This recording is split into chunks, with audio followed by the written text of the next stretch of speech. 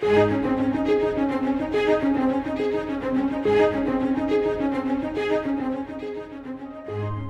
Old Testament book of Jonah is not the story of a great fish. It is the story of a great God. In a world on the verge of judgment and desperate for a spiritual awakening, it holds a message we all need. Salvation is of the Lord. Join us in the book of Jonah today as we study God's Word with Scott Pauley.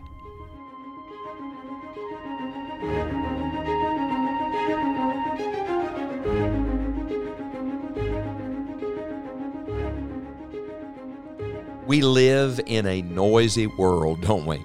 With the proliferation of social media and now all the technology at our disposal, there are so many voices vying for our attention. Frankly, it gets overwhelming. And in all of the noise, with all the voices, all of the words that we're hearing constantly, there is only one thing that can cut through all of that with clarity, with simplicity, with authority. It's God's voice. You see, what this world desperately needs, what we all need at this moment, is to hear from God. What does the Lord have to say to us? Well, that's exactly where the book of Jonah begins. We're launching into our study now as we begin in Jonah chapter 1 and verse number 1 with one simple verse today. In fact, a phrase. Listen to Jonah 1 verse 1. The Bible says, "Now the word of the Lord came unto Jonah, the son of Amittai, saying." What a simple expression.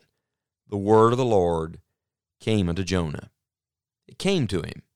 You see, God comes to us through His Word. Would you like to know God? Then listen to His Word.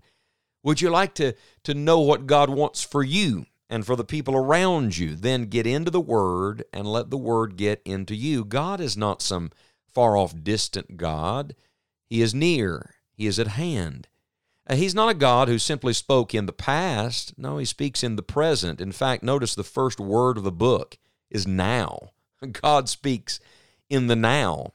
The eternal God, not bound by time, is always in the now. He is a very present help in time of trouble. And now the word of the Lord came unto Jonah the son of Amittai, saying, this expression, the word of the Lord, is very important. In fact, let me show you, this is one of the divine emphases of Scripture. If you take the 12 minor prophets, 7 of the 12 begin with this expression, the word of the Lord. Let me show you what I mean. Hosea chapter 1, verse number 1 begins this way, the word of the Lord that came unto Hosea. Joel chapter 1, verse number 1, the word of the Lord that came to Joel.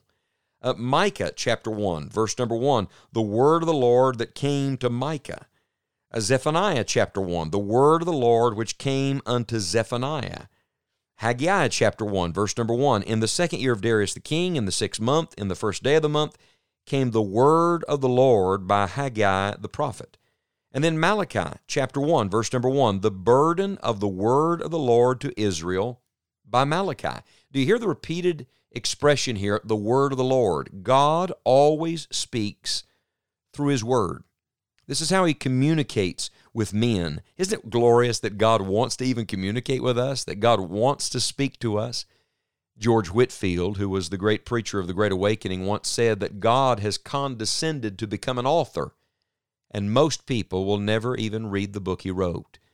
It's a sad reality that so many people own a Bible, they have multiple Bibles, but they never read it. And if you were to ask the average person, what has God said to you recently from the Word? They would look at you almost with a puzzled look. And yet the word of the Lord is just as alive and real today and powerful today as it was on the day that it came to Jonah in Jonah chapter 1 and verse number 1. The truth is that most of the time, everyone else is listening better to him than we are. Think of it, the fish in Jonah listened to God, the Creator, better than Jonah did at first. And the sad truth is that all of creation around us is listening to the voice of the Creator today. Are we? How many times is it going to take for the Lord to speak to us again and again and again? The Bible says in chapter 3, verse 1, and the word of the Lord came unto Jonah the second time. Now, I want to pause and say, I sure am glad God speaks a second time. He speaks in mercy. He speaks again and again.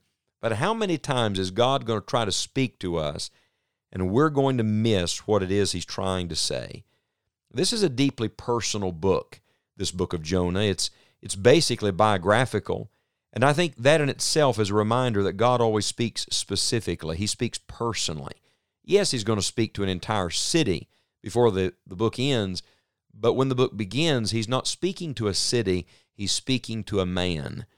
I fear that in our day, so many Christians are waiting on God to speak to their city, they have missed the fact that God is trying to speak to them. The word of the Lord came.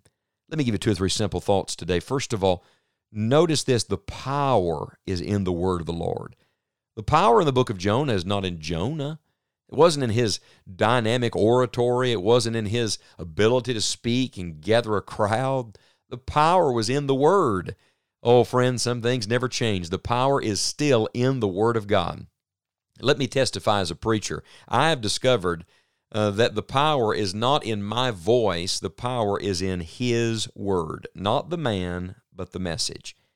And then, not only does this expression remind me that the power is in the Word of the Lord, but that the preacher is simply to deliver the Word of the Lord.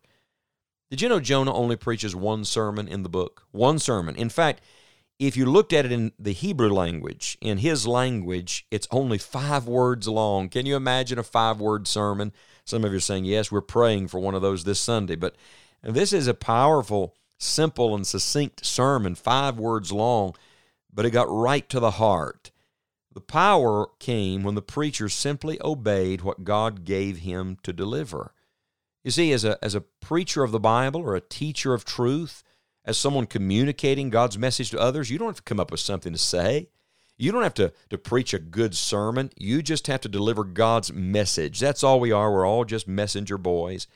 And yet when we obey God, the real preacher shows up. The Holy Spirit begins to work. God speaks as we obey. The word of the Lord came. So we learn that the power is in the word. We learn that the preacher is simply to deliver the word. And then we're reminded that the people are always to respond to the word. What was the great ultimate goal of the book of Jonah? God wanted the Ninevites to repent. He wanted them to turn to Him. He wanted to bring about a real spiritual awakening in that place. And they would respond when they heard the message. But before they responded, don't miss this, one man had to respond. Look, when we begin to obey, others will obey.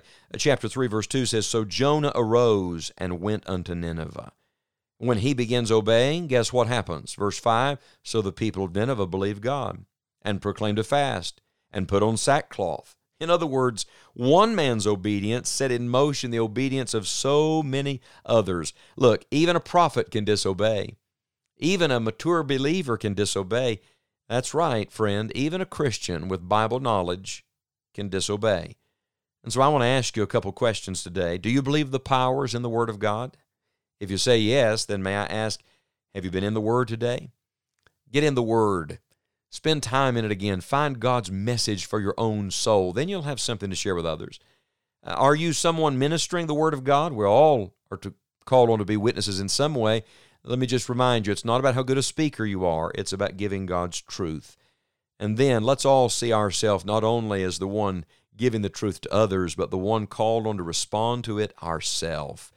Begin today by allowing the word of the Lord to make its difference in your life. And as it does, it will begin to make a difference in the lives of all those around you.